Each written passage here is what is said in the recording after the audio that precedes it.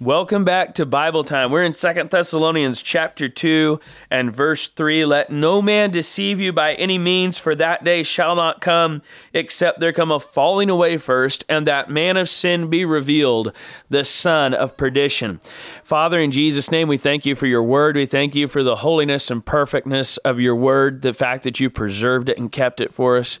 We thank you that we believe it, Lord God. We thank you that you gave it to us. We thank you that you're coming again soon. We thank you, Lord, that we can trust you, that everything that you told us is right and true and righteous and just. We thank you, Father, for truth in the midst of lies. We thank you, Father, for light in a dark world. We thank you, Lord, for the straight and narrow way, Lord, in a crooked and perverse generation. We pray, Lord God, that you would open our eyes to your word and bless us through it in Jesus' name, and help us to shine as lights, Father, in this wicked day, Father, that we would shine brightly for Jesus, that we would not be distracted and deceived and taken down the devil's path, Father. I pray that you'd keep me specifically. Help me to walk with you, Father, and not to succumb, Lord, to the world, the flesh, and the devil. Help me, Father, to walk with you. Help each of us that listens to this message to grow in the grace and knowledge of our Lord Jesus Christ, and it is for his sake we pray this. Amen. Now, here we have an event mentioned here in 2 Thessalonians chapter 2, verse 3, called the falling away. This falling away is only mentioned one time in the Bible. There are other references to falling and things like that, but to mention a falling away, a actual, the thought of something crumbling away, falling away of people, this falling away. Well, and is it of people? How do we know it's of people? What is this actually talking about? We're really going to zoom in on this falling away today. We're going to title this lesson, The Falling Away. And in order to do that, we're going to have to look closely at some of the things in verse 2 that we kind of skimmed over last time. Last time we were focusing on the day of the Lord out of verse 2, the day of Christ. And in order to really see what this falling away is, we look in verse 3, let no man deceive you by any means, in direct context to these people that are shaking the church. They're troubling the church by spirit, by word, and by letter, as from us, as that the day of Christ is at hand. And the Apostle Paul is saying, don't be deceived by any means. Don't let these people take your heart away from the Bible. Don't let them take your mind away from the Word of God. Stand fast to what you've been taught. Let no man deceive you by any means. Now, Colossians, whenever we studied Colossians in chapter 2, I believe those messages are up online. We started posting Bible Time in the middle of Colossians 2, and I think we picked up verse 8 of chapter 2 in Colossians, so I think we have a whole message on this. But it says here, beware lest any man spoil you through philosophy and vain deceit, after the tradition of men, after the rudiments of the world, and not after Christ. This spoiling that takes place is the devil's goal for you once you are saved. Before you're saved, the devil wants you to die and go to hell for eternity. I don't know why. It doesn't even make sense. The only way the devil makes any sense is just to believe God when God tells you that he's a murderer, a liar, and that he is wicked. Everything God is, the devil's the opposite of. The devil is as much hateful as God is love. As much as God loves you and sent his son to die for you, the devil hates you and will send the beast and the false prophet and the Antichrist to try and get you to go to hell. The devil is wicked. The devil walks about as a roaring lion, seeking whom he may devour. I don't understand the devil. The devil's a great mystery in the Bible, and it's not good to go and meditate on the devil too much, other than just to take what the Bible says and meditate about it. But as we look at the work of the devil through the Antichrist here, you must know and you must understand that the devil literally hates you with a perfect hatred, that there is no greater hatred that can be expressed than the hatred that the devil has for you. And we could go into some of that doctrine. We will whenever we hit verses that deal with it more directly. We're not going to dig into that very much today, but just let it be known in your heart. And as you read your Bible, you'll see it, that the devil hates you. He despises you. He reviles you, and he wants to devour you and destroy you, and he's going to use any means that he can use to destroy you. He will use a Christian brother and turn him against you. He will use your own mother and turn her against you. He will use your best friend. He will use you. He will use you against yourself. He'll use you one way, and then he'll turn around and attack you with guilt because you listened to him and he got you to do it.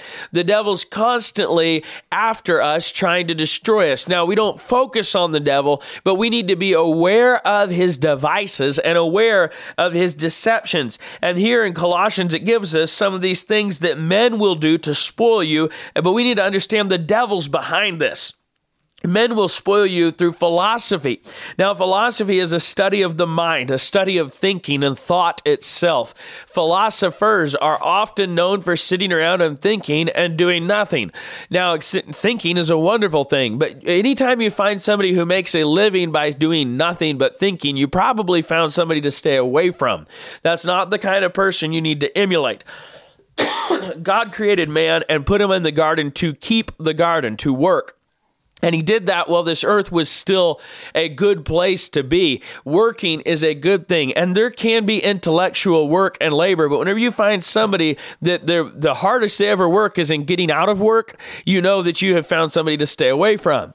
You know you've found a false prophet or someone that's going to spoil you. So philosophy is the study of the mind and thought and thinking. Vain deceits are empty deceits. Now, what would an empty deceit be? It would be something that's just a pure lie. There's no truth to it at all. It's just fabricated. Now, I've told this to my children many times. Lies are cheap.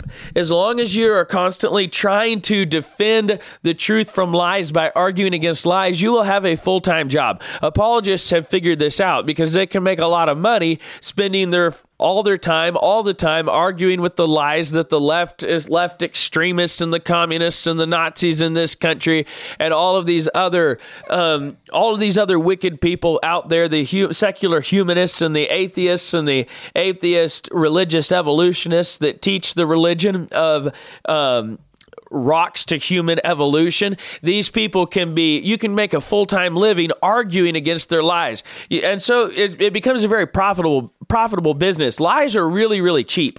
You can tell a lie and you just told it and there it is and there it sits. But it takes a lot of work and effort to actually carefully examine and disprove a lie piece by piece. And the devil knows this, and he's the father of lies, and he can always give out more lies. So as long as you're willing to chase the devil's lies and spend all your time arguing with the devil, you will have a full-time job and he will keep you happily employed at it because he doesn't get tired of it. He never gets sick of making more lies. So you'll be spoiled through philosophies, you can be spoiled through vain deceits, and you can even be spoiled arguing against those vain deceits.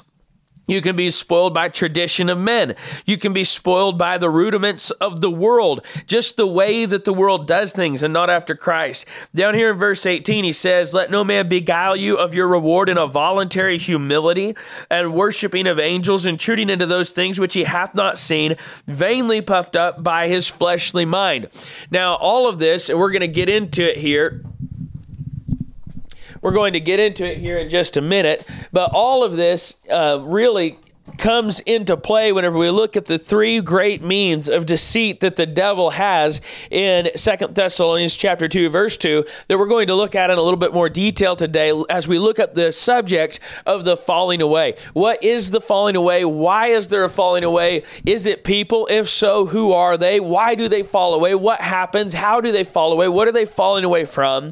And I believe that the context clearly indicates the answer to all of these questions. So in Colossians here, looking at this beguiling of your reward in a voluntary humility, I want you to know that this is, first of all, we looked at these four things: the vain deceit, tradition of men, rudiments of the world, and philosophies that men will spoil you through. They will use those things to shake you, but then they will also bring in this voluntary humility, worshiping of angels, and intruding into things that they have not seen. And that deals with going beyond the Bible, extra biblical, and bringing you into subjection to their extra biblical notions. We may come back to that in just a second. Let's look at 2 Thessalonians chapter 2, verse 2, that you be not soon shaken in mind or be troubled, neither by spirit, nor by word, nor by letter, as from us, as that the day of Christ is at hand. So that list that's given there, that you be not troubled by spirit, by word, by letter, these are as from us. So we could interpose that as from us and be factually accurate in our statement. The Bible is perfect in how it says it. So I'm not saying that I'm correcting the Bible in any way. I'm just wanting you to apply the words the way they're written. So you could say neither by spirit as from us, neither by word as from us, nor by letter as from us. The as from us applies to each area that is mentioned there. So while the devil can use philosophies, and the devil can use traditions, and the devil can use vain deceits, and the devil can use rudiments of the world, the devil has far more effective weapons in his arsenal. He has 3 very powerful weapons that are going to precipitate or bring to a climax the falling away. And what are those 3 weapons that he's going to use? A spirit as from us, a spirit that mimics and looks like and sounds like and feels like the Holy Spirit of God. The apostle said, the word of God came unto you not in word only, but in power. He speaks of how they spoke to them in spiritual. If we go to Corinthians, go over there to 1 Corinthians real quick, we'll find that the natural man receiveth not the things of the Spirit of God, for they are foolishness unto him, neither can he know them, because they are spiritually discerned. And that's 1 Corinthians 2 and verse 14.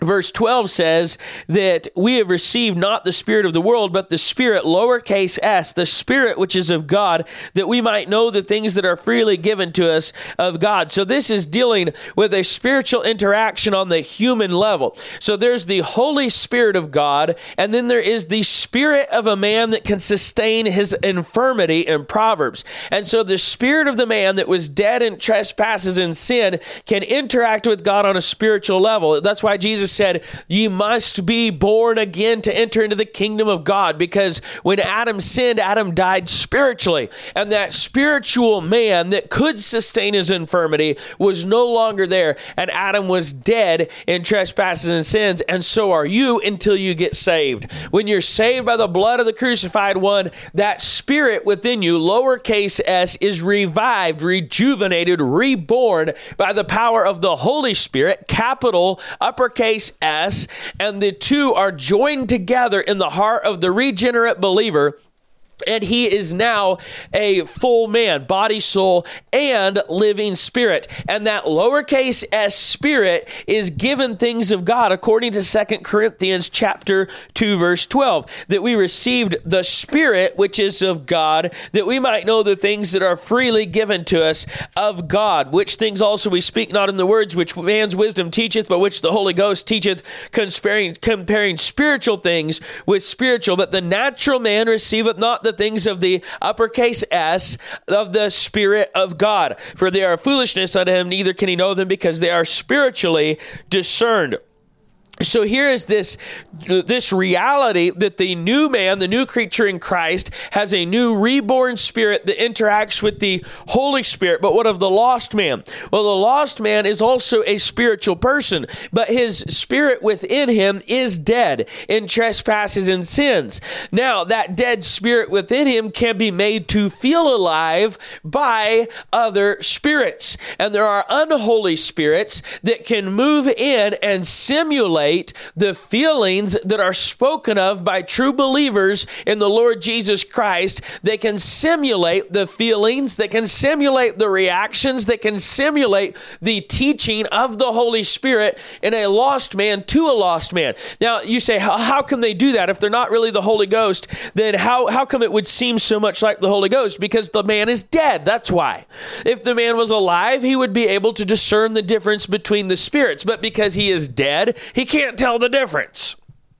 But he thinks he can tell the difference. He thinks he can tell the difference because he feels something, and he thinks that he knows what you're talking about. How many of you, if you had never seen blue before in your lives, but you felt it, would say, "Now I know what blue looks like"? Well, you wouldn't do that if you were intelligent, because you'd only felt it. But if you didn't know anybody could see, and you thought that feeling was seeing, then you would say that you knew what blue looked like, even though you could only feel it, being blind. Does that make sense? Well, so it is with the lost man. The lost man thinks that he can know the things of God. Whenever unholy spirits begin to work in his heart, and he goes to a church and they start playing their music and they say, the Spirit of God is in this place, and he starts to feel something within him he has not previously felt. That moving within his spirit seems to line up with what he is hearing. And he thinks then that he has received the Spirit of God according to the Word of God, because that is all that he can relate to regarding the Spirit of God. And he's trying to understand the Spirit of God with his natural man, which cannot receive the things of God.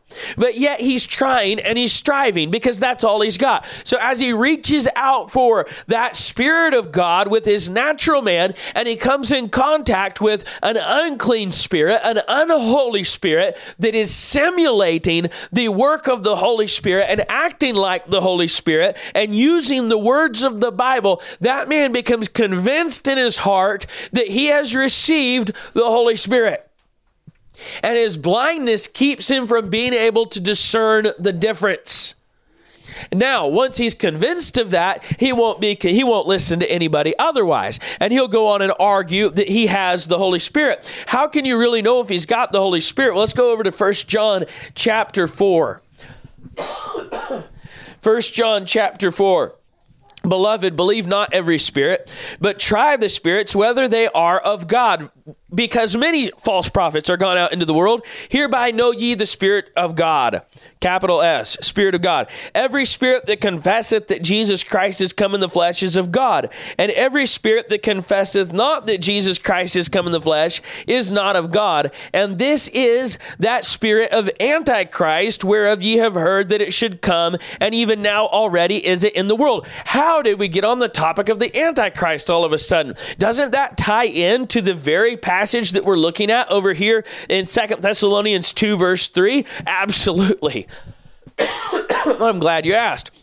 It absolutely does. These two things tie together perfectly. And you're going to find that what God is teaching us here in 2 Thessalonians lines up with the rest of the Bible perfectly, if you're rightly dividing it, and that God knows the end from the beginning. And God is telling you about the falling away that is going to lead into the reception of the Antichrist. Now, this doctrine of Jesus Christ come in the flesh, that's an easy thing to say in today's redefined world. But if you define the terms the way the Bible defined the terms, all of a sudden you'll find that guy that sounded like he agreed with you doesn't agree with you at all, and all of a sudden he's spluttering and stuttering because you actually forced him to define the terms.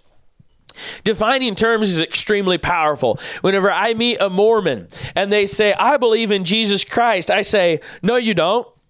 And I'm glad to meet you, and I'm glad to talk to you about the Lord Jesus Christ, but you do not believe in the Lord Jesus Christ. And they say, yes, I do. I go to the Church of the Jesus Christ of the Latter-day Saints. And I say, I know you go to the Church of Jesus Christ of the Latter-day Saints, but you don't believe in Jesus Christ. You have another Jesus. They say, oh, no, we believe in the same Jesus. And I say, wait a second. My Bible says that Jesus Christ thought it not robbery to be equal with God, and therefore he is God, that he is one with God. But your Bible teaches that Jesus was created by God as a sub-created being that ascended to a higher level of God-likeness over his brother Satan, who is equally created with him. So your Bible teaches that Jesus and Satan are equal. My Bible teaches that Jesus and God are equal. We do not have the same Bible. Which one are you talking about? Are you talking about your Jesus, who is equal with Satan, and therefore I can tell you where he's came from and where he's going? Or are you talking about my Jesus, who the Bible talks about, who created Satan, who is God, and when he created Satan, Satan wasn't Satan. Satan was Lucifer, an angel of light, who was beautiful in his creation. And whenever we start defining terms like that, I find that I've never met a Mormon yet who can genuinely and joyfully stand there and pretend to have fellowship any longer, and pretty soon they get either uncomfortable or they start blaspheming, one or the other. So if you define the terms, you're going to find out there's some big differences. I hope I'm not giving off any kind of pride whenever I say that. It's pretty simple, and it's not like it takes a rocket scientist. Listen, I just want to say this with all the love in my heart. There's not a stupider religion on the face of the earth than Mormonism. And I say that with all the love in my heart. You have to be deluded to follow that religion. It is absolutely inconceivably beyond reason. It's one of the most ridiculous religions that I've ever seen. It ranks right up there with humanistic evolution. Some of the stupidest ideas that you will ever hear about. Oh, by the way, did you notice Mormonism is making a surge in this nation that has given itself over to humanistic evolution? That actually makes sense. Mormonism actually ties in perfectly with evolution because the whole religion builds around man evolving into God. But we're going to move on from there. So this falling away that's going to happen, first of all, comes through false spirits. A false spirit that denies that Jesus Christ has come in the flesh. This can be done subtly. Satan does not usually put up signs that say, Church of Satan, revelations given by Moroni, come in here and be baptized for the dead in your holy underwear while we take your wife and your daughters to be our polygamous slaves in the background. He doesn't put up signs like that. He puts up signs that say, Church of Jesus Christ of the Latter-day Saints, and with tall steeples and beautiful buildings and wonderful landscaping and rich, wealthy people smiling at each other with the perfect little family poses for the camera. And that's what he puts out front. But underneath it all is this lying spirit underneath it, this false spirit. So Satan uses false spirits. Oh, Lord, help us today. This is so deep and so thick, we can't even hardly get everywhere that I want to get. Hopefully, we'll come back to this false lying spirit here in just a minute. I don't even know where to go because this thing ties together so well. Everything ties together so well, it's hard to even follow the train of thought because it's all just one great, big, wonderful reality, truth. You say, what's so wonderful about this? Well, what's wonderful is the truth. Ye shall know the truth, and it shall make you free. It's wonderful to have the truth. Let's look just a minute at this word as from us. We look just a minute at the Spirit as by us. Let's look at the word as by us. So here he says, I don't want you to be shaken by the word as by us. So we have a counterfeit spirit that the devil is going to use to produce a falling away. A spirit that interacts with the dead, unregenerate spirits of fallen, unrepentant, lost men to get them to believe that they have the Spirit of God. And then the devil's going to use a very powerful tool called the Word as from us. So this should be Bibles that are marked Bible on the cover that say they're from apostolic descent that are actually from another source. That's what this is saying. And if you say I'm stretching that, then I would ask you to say, you explain to me, what does nor by word as from us mean? He's saying word, like the Bible, yep. Word as from us that descends from another source other than the apostles. You think it's coming from the apostles. It's got the apostles' marks on it. It uses the apostles' names, but it's not from the apostles. It's from another source. And we have that today. We have today almost 500 Bible versions in English. Some of you roll your eyes and sigh and say, oh, I wish he would get off this subject. And I say to you, I ain't getting off this subject. Listen to me. We have this brought up by God. And where is it brought up? In context of the falling away and the revelation of the Antichrist. God prophesied right here in the Bible, that right before the Antichrist is revealed, there would be a surge of Bibles that pretend to be God's Bibles, that come from another source. God showed it to us right here in the Bible. And here in America, in the English language alone, we have over 500, I believe it is, at least proposed and or started on Bible versions, well over 200 readily available and pushing 500 that they want to get out, Bible versions that all claim to be the Holy Bible. They say Bible on them. They say Holy Bible on them. They claim to be from the original texts and the oldest manuscripts. But whenever you look at them in any kind of detail, it's very plain to see and very quickly plain that none of them even agree with each other, and none of them agree with the originals. I've got a Bible here that I'm reading out of that agrees with the originals, and I know it agrees with the originals. And whenever I read this Bible, I know I'm reading God's Word. But there are hundreds of other Bibles out there that are now being put all across the nation as if they're equal to the Word of God. We have this Boy, the word that came to mind, I'm not sure I can define, so I'm going to skip that word and move on, not pretend like I know it. So I'll have to look that one up. But we have all these Bibles. Let's go to the word metaphysical. We have all these metaphysical thought philosophers out here today that think that the Bible is something that because the natural man cannot receive it, that therefore the literal words on the page don't matter, but rather your perception of the words are what matters. And this idea has moved from truth to error. It has moved from doctrine to heresy.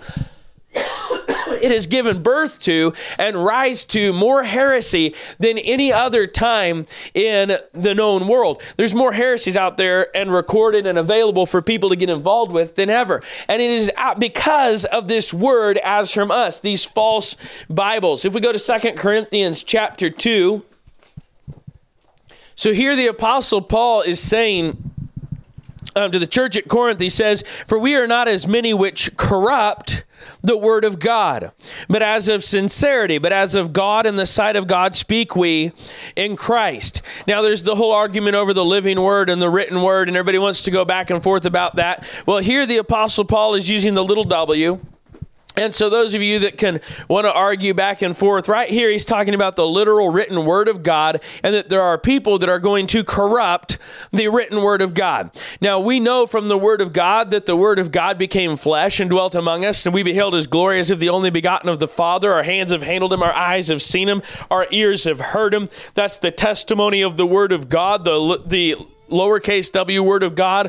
We know that the lowercase w word of God, God said, "I have exalted my word above my name," and that God said of his words that they are pure words, as silver tried in a furnace of earth 7 times. We know that God said of his little lowercase w word that he would keep his words forever from this generation forever. We know that God does not separate his word from his word, his lowercase w word, from his uppercase W word, that Jesus Christ, the living word, is no better than his lowercase w word, the words that proceed out of his mouth. We also know that Jesus Christ, the living word, has a sword that proceeds out of his mouth, and with it he will destroy his enemies. And some people seem to think that the sword that proceeds out of his mouth is rusty and fallen into decay and has not been taken care of. But I've got news for you. No warrior worth his salt lets his sword rust in the sheath. And Jesus Christ has not let his sword rust.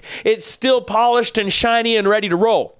Now, the literal physical word of God is available for us today. The Apostle Paul warned us that there would be those that corrupt the word of God, that want to take away the word of God. And we'll touch on this in more detail when we look at the letter as from us. But in 2 Peter 3, he even deals with those that wrest the scriptures, wrestle away the scriptures, twist the Bible.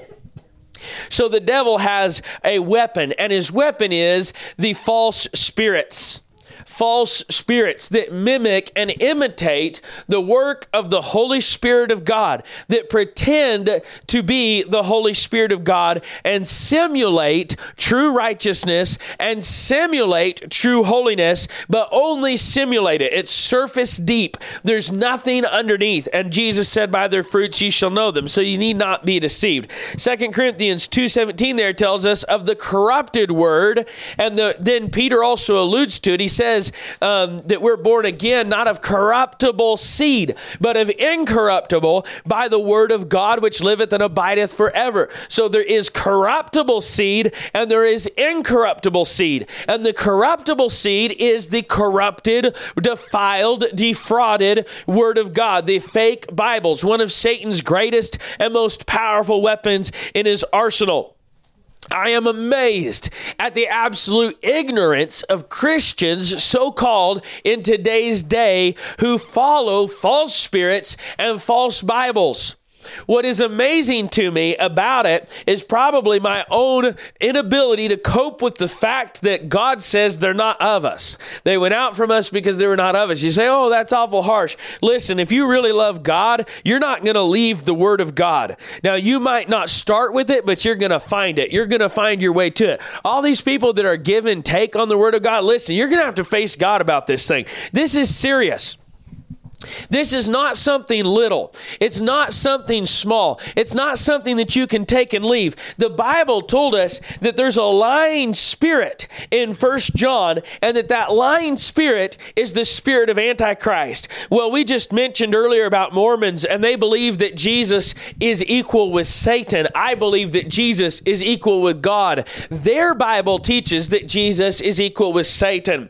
But did you know that the NIV also teaches that Jesus is equal with Satan? The NIV Bible, the ESV Bible, I believe the RSV Bible, many other popular Bibles will render the name of Satan in Isaiah as the morning star rather than son of the morning, as it is in the original Hebrew. So instead of rendering it as it's written in the Hebrew, they have altered and edited and perverted the word of God to make the Bible call Satan Jesus. Son of the morning has been changed to morning star. Check it out in your Bible. And then look in Revelation where Jesus says, I am the bright and morning star. Then we can go over to Philippians where Jesus thought it not robbery to be equal with God, but it says was in all points made himself lower than the angels, took on him the form of a man. And there in the Authorized Version Bible, Jesus thought not robbery to be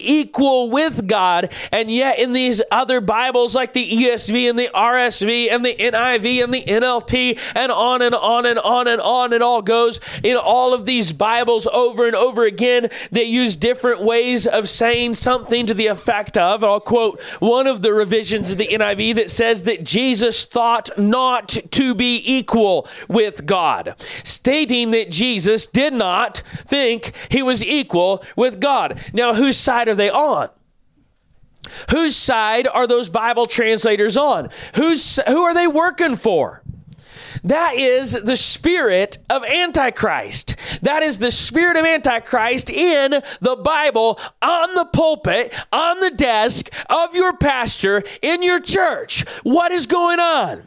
The Bible predicted it here in 2 Thessalonians chapter 2, that ye be not soon shaken in mind or be troubled, neither by spirit, nor by word, nor by letter, as from us is that the day of Christ is at hand. Let no man deceive you by any means, for that day shall not come except there come a falling away first, and that man of sin be revealed. We will get to that man of sin. That may have to be another lesson for another day. But we're looking here at this falling away that leads in to the man of sin and the revelation of the man of sin, the falling away that prepares the world for the Antichrist. And what is the means that is used by the devil to produce this great falling away? The first of his great weapons is not philosophy. It is not traditions of men. These are powerful things that the devil can use to deceive and spoil Christians. But rather, the devil chooses at this great time in history, as we wrap up the church age and watch the time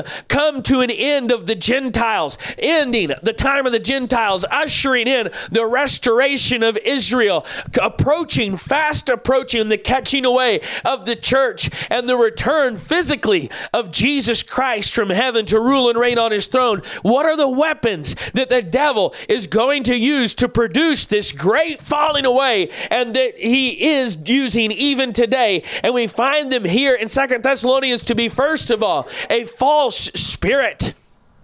A false spirit that mimics and emulates and simulates the work of the Holy Spirit of Christ in the hearts of unregenerate, lost, unrepentant sinners who maintain their life of sin and rebellion against God and disobedience to his word, while claiming to be full of the Holy Spirit of God, while claiming to know what it is to be indwelt by the Spirit of God, while claiming to sense the presence of the Almighty in their so-called worship services, and yet never repenting of their sins, never turning from their wicked way, never receiving the true holiness and true righteousness that the Holy Spirit of God is told by the Word of God to bring with him whenever he indwells a man. Rather, they live on with their false spirit, listening to the little voices in their head that have no problem with their sin, and yet claiming that that those little voices are the Holy Spirit of God. I remember speaking to a woman that grew up under the teaching of Jehovah's Witness cult. And in that cult, they again deny the deity of Jesus Christ. They say that Jesus was not equal with the Father, that he was only the Son and not one with the Father, only one in purpose, not one in reality or practicality, as the Bible clearly teaches is the case. And she was telling me one day, as God happened to give us the opportunity to spend some time together, this older woman was telling me how she had grown up with the knowledge that God is real, and that all those years she knew God was real, she would read her Bible and she would hear God's voice speaking to her when she read her Bible. And I looked at her finally and I asked her, I said, when you were hearing God's voice speak to you, was God's voice affirming to you that Jesus Christ is come in the flesh? Or was God's voice that you were hearing denying that Jesus Christ was come in the flesh? And she looked at me and she thought, and she said, well, I didn't believe Jesus was God at all.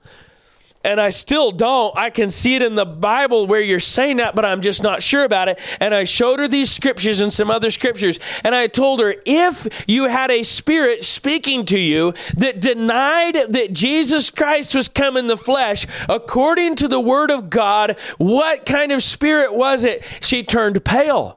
She sat there trembling just a little bit, and she said, and she was frightful. I don't blame her for what a frightful revelation. But do you know what she did? She said, you're right. According to the Bible, that could not have been the Spirit of God. And when she said that, I believe she was loosed from her deception. It was a few weeks later that I'd heard from another that she had repented, turned to Jesus Christ, believed on the Lord Jesus Christ, and she'd gone back to an old church that she had been at when she was a child, that preached the Word of God and that preached it in truth. A church her mother had tried to tear up as a Jehovah's Witness, and that she went back to and submitted to that church and became a member of that church, believing on the Lord Jesus Christ. You know, this is a dangerous weapon in the arsenal of the enemy, a false spirit, a spirit that simulates the word, that simulates the Spirit of God. Another dangerous weapon, a false Bible, a Bible from another source. Now, as we look at this false Bible built by the lying spirit, we have two basic sources where all the Bibles in English come from.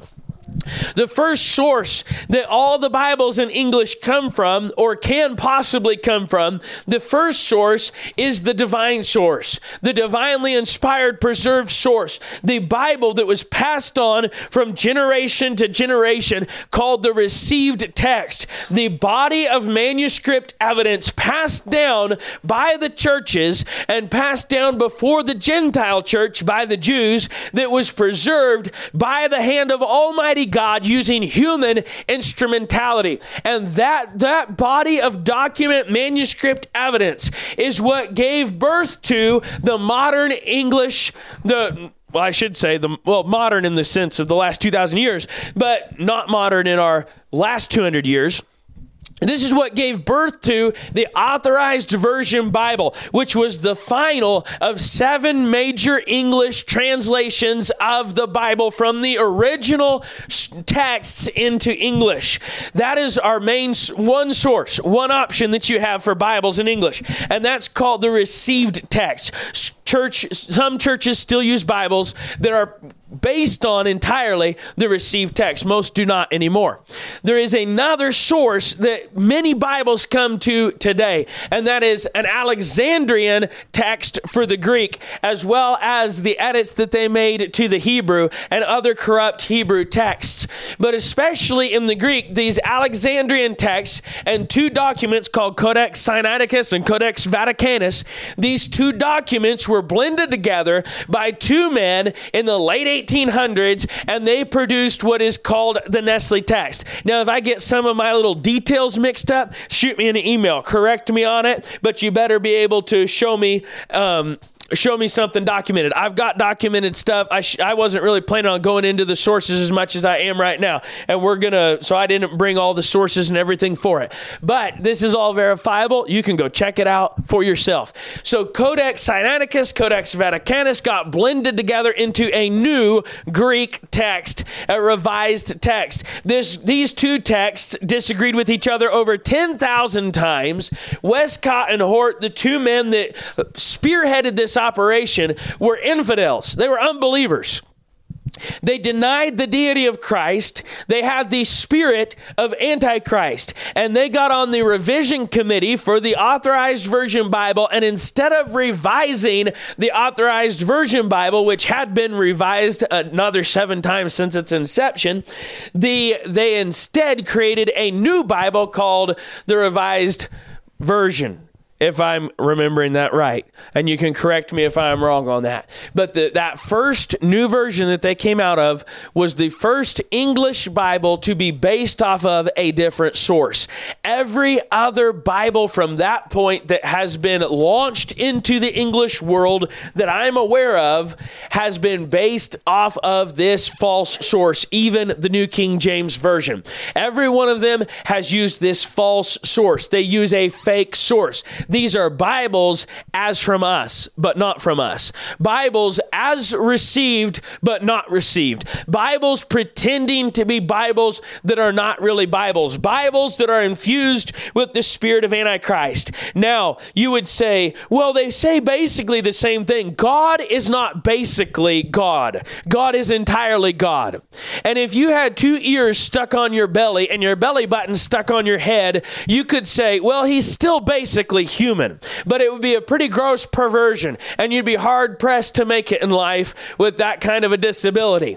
And here we have Bibles being sold to us, Bibles being peddled to us that people say, these are basically Bibles, but they are not genuinely Bibles. And the difference between genuine and fake is a world of difference, even if they look the same. I've never seen such a generation. I've never heard such a ridiculous bunch of rot in my life. Can you imagine somebody walking up to a trader?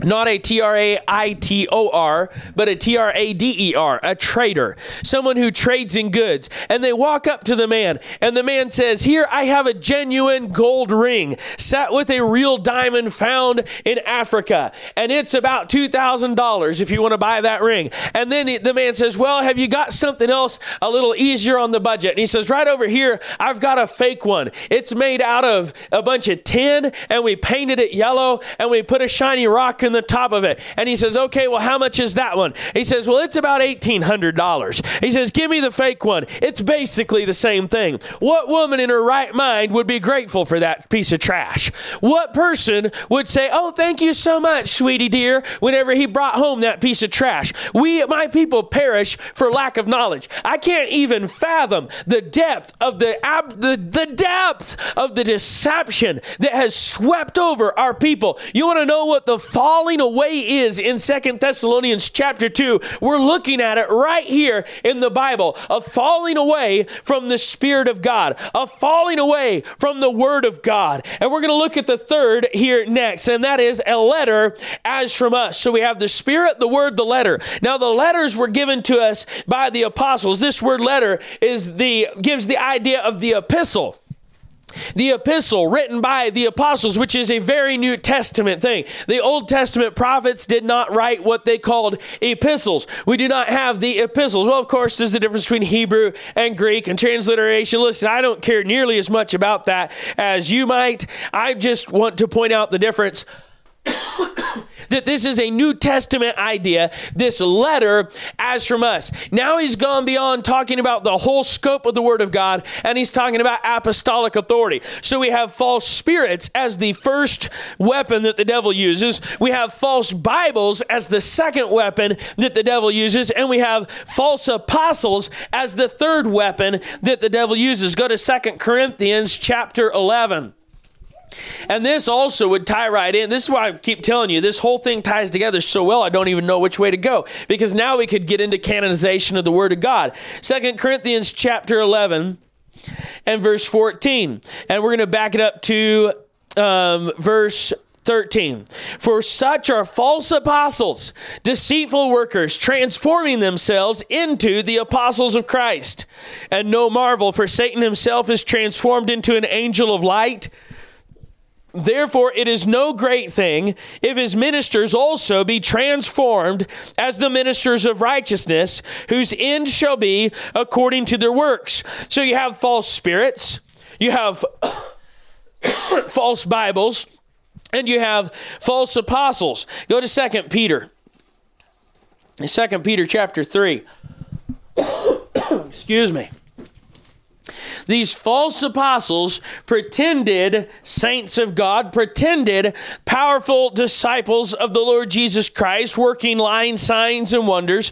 2 Peter 3, and let's see verse 2. That ye be mindful of the words which were spoken before by the holy prophets, and of the commandment of us, the apostles of the Lord and Savior. We are commanded here to be mindful of the words by the prophets and of us, the apostles of the Lord and Savior. Revelation is absolutely plain that there are 12 apostles of the Lamb. Now, I understand that the Bible in Acts, it refers to Barnabas at one point as an apostle directly. The word apostle means sent.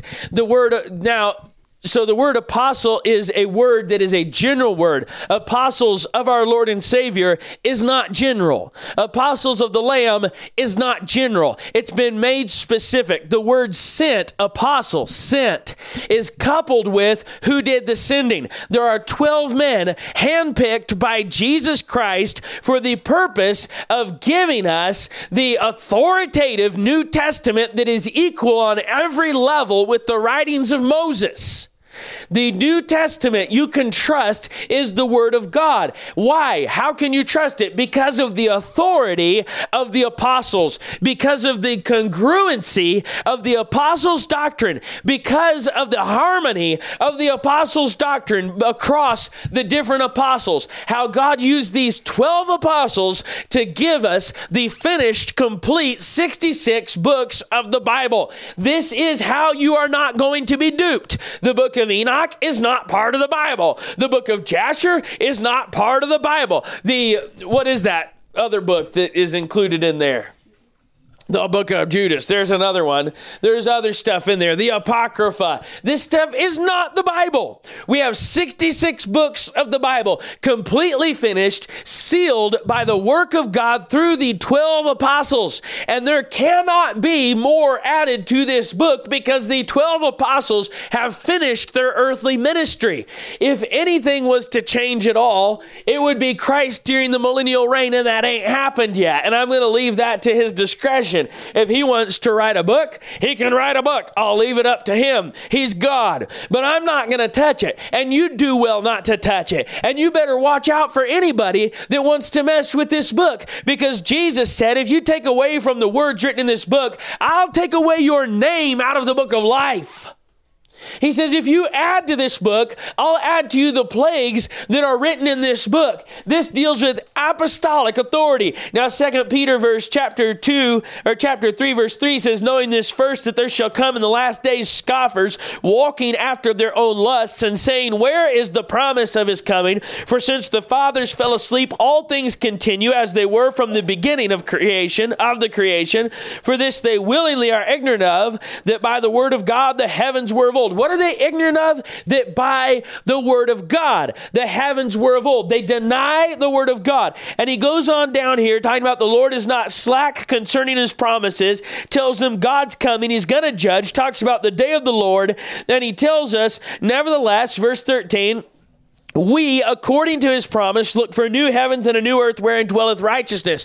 Wherefore, beloved, seeing that ye look for such things, be diligent that ye may be found of him in peace, without spot and blameless, and account that the long suffering of our Lord is salvation, even as our beloved brother Paul also, according to the wisdom given unto him, hath written unto you. Hath what? Hath written unto you. Letter as from us. So here comes apostolic authority. He says, you need to be watching. You need to be waiting. You need to be without spot. You need to be blameless. How are you going to do it? By being patient and giving careful heed and attention to the word of God. Here he speaks of the written letters of the Apostle Paul, chapter 3, verse 16, as also in all his epistles, speaking in them of these things in which are some things hard to be understood, which they that are unlearned and unstable wrest, as they do also the other scriptures unto their own destruction. Ye therefore, beloved, seeing ye know these things, beware lest ye also being led away with the error of the wicked fall from your own steadfastness. And there is that word fall. Beware lest ye fall from your own steadfastness. We've got so much to cover. How could we cover it all? This Bible laces together so beautifully and so seamlessly, and it all ties together so well. You can't hardly even just take a section out and look at it closely because it just completely laces into every other section. Let's run over to the book of Jude real quick. So we're dealing with this falling away. Falling away is what Jude is written about. Jude is written to the falling away church. It comes right before Revelation for a reason in your Bible. It's in that order because it comes right before the Great Tribulation. And here old Jude is talking to the falling away church. And you say, oh, how do you know that? Well, let's look at his closing remarks here. In verse 24, he says, now unto him that is able to keep you from falling. And his whole epistle here is written to people who are falling, people who are departing, people who are leaving the faith, people who are leaving the word of God. By the way, I hope you noticed that whenever we looked at the devil's three main weapons, spirit as from us, word as from us, letter as from us, that all three of them deal with the Bible. Jesus said, the words that I speak unto you, they are spirit and they are life. The Spirit of God works through the Word of God. So the devil has a counterfeit spirit. How can you tell he's a counterfeit spirit? He departs from, disobeys, and rebels against, and reviles, and maligns the Word of God. He loves all these fake Bibles. He disseminates all of these errors about the Word of God, and he despises the old Bible. He despises that wonderful authorized version Bible, perfectly preserved by God, purified in a furnace. That Word of God, 7 times pure, the Word of God that we have in English before us today, hated by that false spirit, by that false contemporary spirit, that false modern spirit that is running rampant in our churches today. You can tell them just on this subject alone whenever you're dealing with a false spirit. He's got that false spirit. He's got those false Bibles, those words as from us. And he's got those false apostles running around and making false prophecies in the name of our precious Lord and Savior Jesus Christ. Here Jude talks about some of these people. He tells the church, mercy unto you and peace and love be multiplied. Beloved, when I gave all diligence to write unto you of the common salvation, it was needful for me to write unto you and exhort you that ye should earnestly contend for the faith which was once delivered unto the saints. Listen to this. This is amazing how God ties this together. For there are certain men crept in unawares who were before of old ordained to this condemnation, ungodly men, turning the grace of God into lasciviousness and denying the only Lord God and our Lord Jesus Christ. And Brother Michael hit the nail on the head this morning whenever he said these men that deny the preserved perfect Word of God and preach against the authorized version Bible are described exactly in Jude verse 4. Ungodly men ordained of old to this condemnation, denying the only Lord God and our Lord Jesus Christ. These are these certain men crept in unawares. We could read on here about these frightful judgments that await these unholy, ungodly men that despise the Word of God and bring this great falling away to perfect fruition in perfect time for the Antichrist, according to God's divine and sovereign plan for the ages. God is allowing this to take place. It is something that you need to take note of, that we have all these Bibles, and you can throw that in God's face as proof that He's not real, but God's throwing it right back in your face as proof proof that judgment is coming, because God said the man of sin will not be revealed until that falling away comes first. And we're watching it happen right in front of our faces. This day with these ungodly men who turn the grace of God into lasciviousness, what is it about them? And this ties in so much. We're going to have to dive into this on our next lesson. We're basically out of time, but as we look at the man of sin coming up, it all ties together. It all lands. It goes right in. We'll probably look at Jude a little bit more whenever we get into this, because boy, does it tie in. Do you know that Jude's going to give us some amazing key ingredients to knowing who the Antichrist is going to give us? Jude, I'm going to give you this hint. You can look for it on your own. Lord willing, we'll study it out next lesson. Jude is going to tell us who the 3 6s are in the Bible that represent the Antichrist. The 3 men. 6 is the number of man. 666. And there's 3 men in Jude, you can go find them, that God uses to represent for us this lying spirit of Antichrist that God is going to allow to overcome this world and send it a strong delusion. But we're not going to look at all that right now. Lord willing, we'll dig into that on the next lesson. Let's jump over to Matthew 7 and try and wrap this thing up. I know it's been scattered today. I know it hasn't been as good as I wish it would have been, but I hope the Holy Spirit of God will take this and use it far beyond what I could ever do with it. Matthew chapter 7, Jesus says, "Beware of false prophets which come to you in sheep's clothing, but inwardly they are ravening wolves. Ye shall know them by their fruits.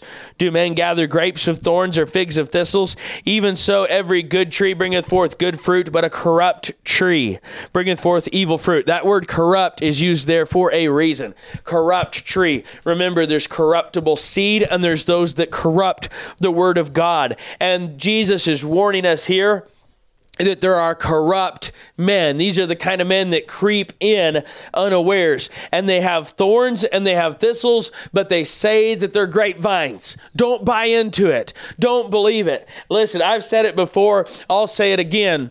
Oh, God help me. I'll say it again in just a minute. Let's keep reading in Matthew 7. "Even so, every good tree bringeth forth good fruit, but a corrupt tree bringeth forth evil fruit. A good tree cannot bring forth evil fruit, neither can a corrupt tree bring forth good fruit. Every tree that bringeth not forth good fruit is hewn down and cast into the fire. Wherefore by their fruits ye shall know them. Not everyone that saith unto me, Lord, Lord, shall enter into the kingdom of heaven, but he that doeth the will of my Father which is in heaven. Many will say to me in that day, Lord, Lord, have we not prophesied in thy name? And in thy name have cast out devils, and in thy name done many wonderful works? And then will I profess unto them, I never knew you. Depart from me, ye that work iniquity." As you're turning to Titus, and we'll wrap it up there, go to Titus real quick. Jesus here is saying it's not what they say, it's what they do that you've got to watch. Because they'll say all the right things, but they'll do none of it. And that's the day that we live in today.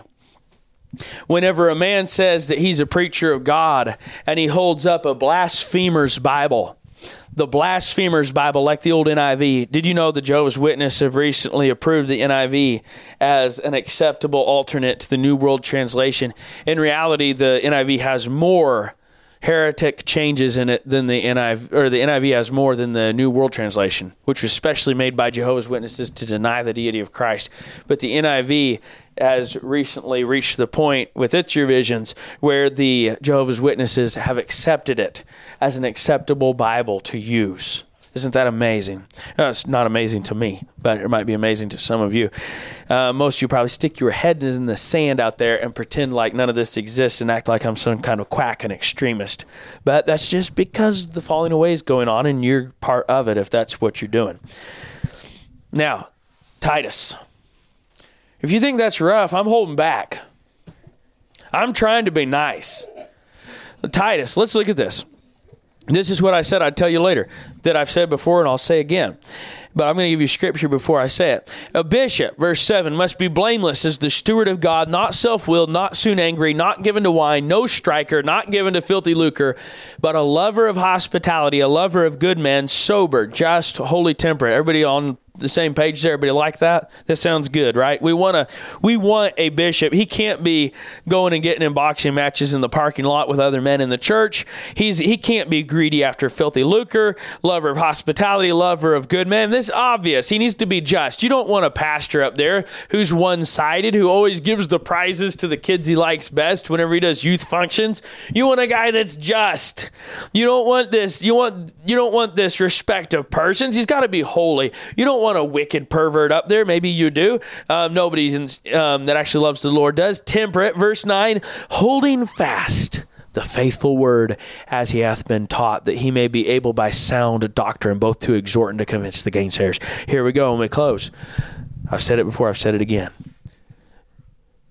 No pastor is worthy of being called a pastor that continues to use blaspheming Bibles and either refuses to look at the subject objectively and ignores it or knows about it.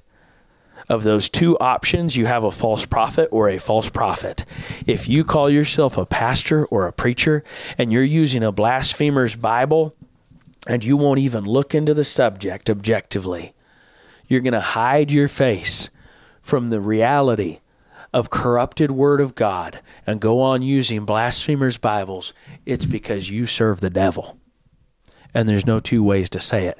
I'm not the least bit angry. I'm not worked up. I'm not even excited right now. I'm calm and standing flat-footed, and I'd say it to your face if you were standing right in front of me.